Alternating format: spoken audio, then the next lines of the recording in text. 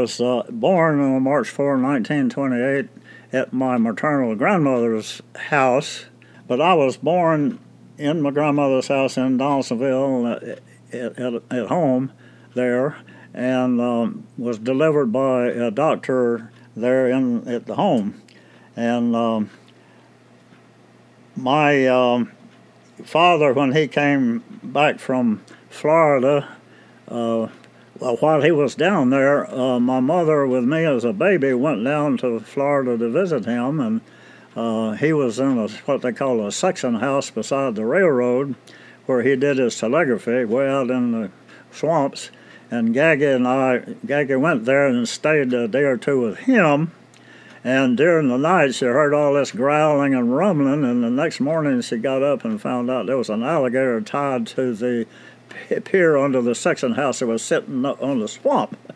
But anyway, she returned back to Donaldsonville, and then whenever he left the railroad and came home, so to speak, why, he started clearing a piece of land.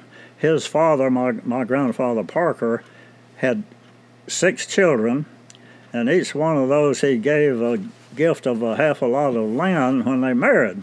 So Pa had that lot of land, but it was in the pine woods and forest, and so he and some of his brothers helped clear that, but he built a house on it to start. And I tell people that I grew up in the church, because Pa got this abandoned church lumber and hauled it on mule and wagon from Steam Mill to that lot of land and erected the beginnings of a house, a shell of a house, which had no internal sealed walls and, of course, no electricity, no plumbing or anything, and wooden shutters on the windows. But anyway, that was the beginning of the house, which then I lived in after being born at Grandma Sherman's house. Pa and Gaggy moved to stay with Grandpa Parker while Pa cleared the land and built the house, and then we moved into the house from Grandma Parker's house. So I always say I grew up in the church, because the house I grew up in was a church building. One of the, you try to remember what's the earliest thing that you can remember, and I think I remember. Of course, sometimes you think you remember things which have been told and they become you think your memory. But anyway, I had a baby sister, Mary Julia, which was born in 1932. And she developed pneumonia, and she died at 2 months old. And so the first memory I think I have is when she died, and Pa and one of his brothers were making a little wooden coffin for her body to be buried in. And I think that's the earliest thing that I can remember. Going on for some things and happening on the farm, after Pa cleared the woods and dug the stumps and uprooted the roots and everything, got the land where he could till it for farming.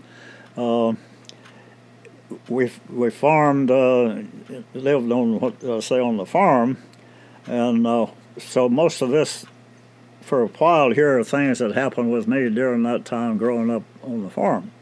But one of the next early thing that I can remember, I was a little older than what I just said. I might have been 5 or 6 years old, but anyway, Pa and a couple of his brothers were swimming in what was called the Buck Hole, a little pond that was about 2 miles from where we lived, and there was a rope swing in the tree, and they were all swinging out, jumping in the water, and I was sitting on the bank. Well, for some ridiculous reason, I backed off and started running and jumped in.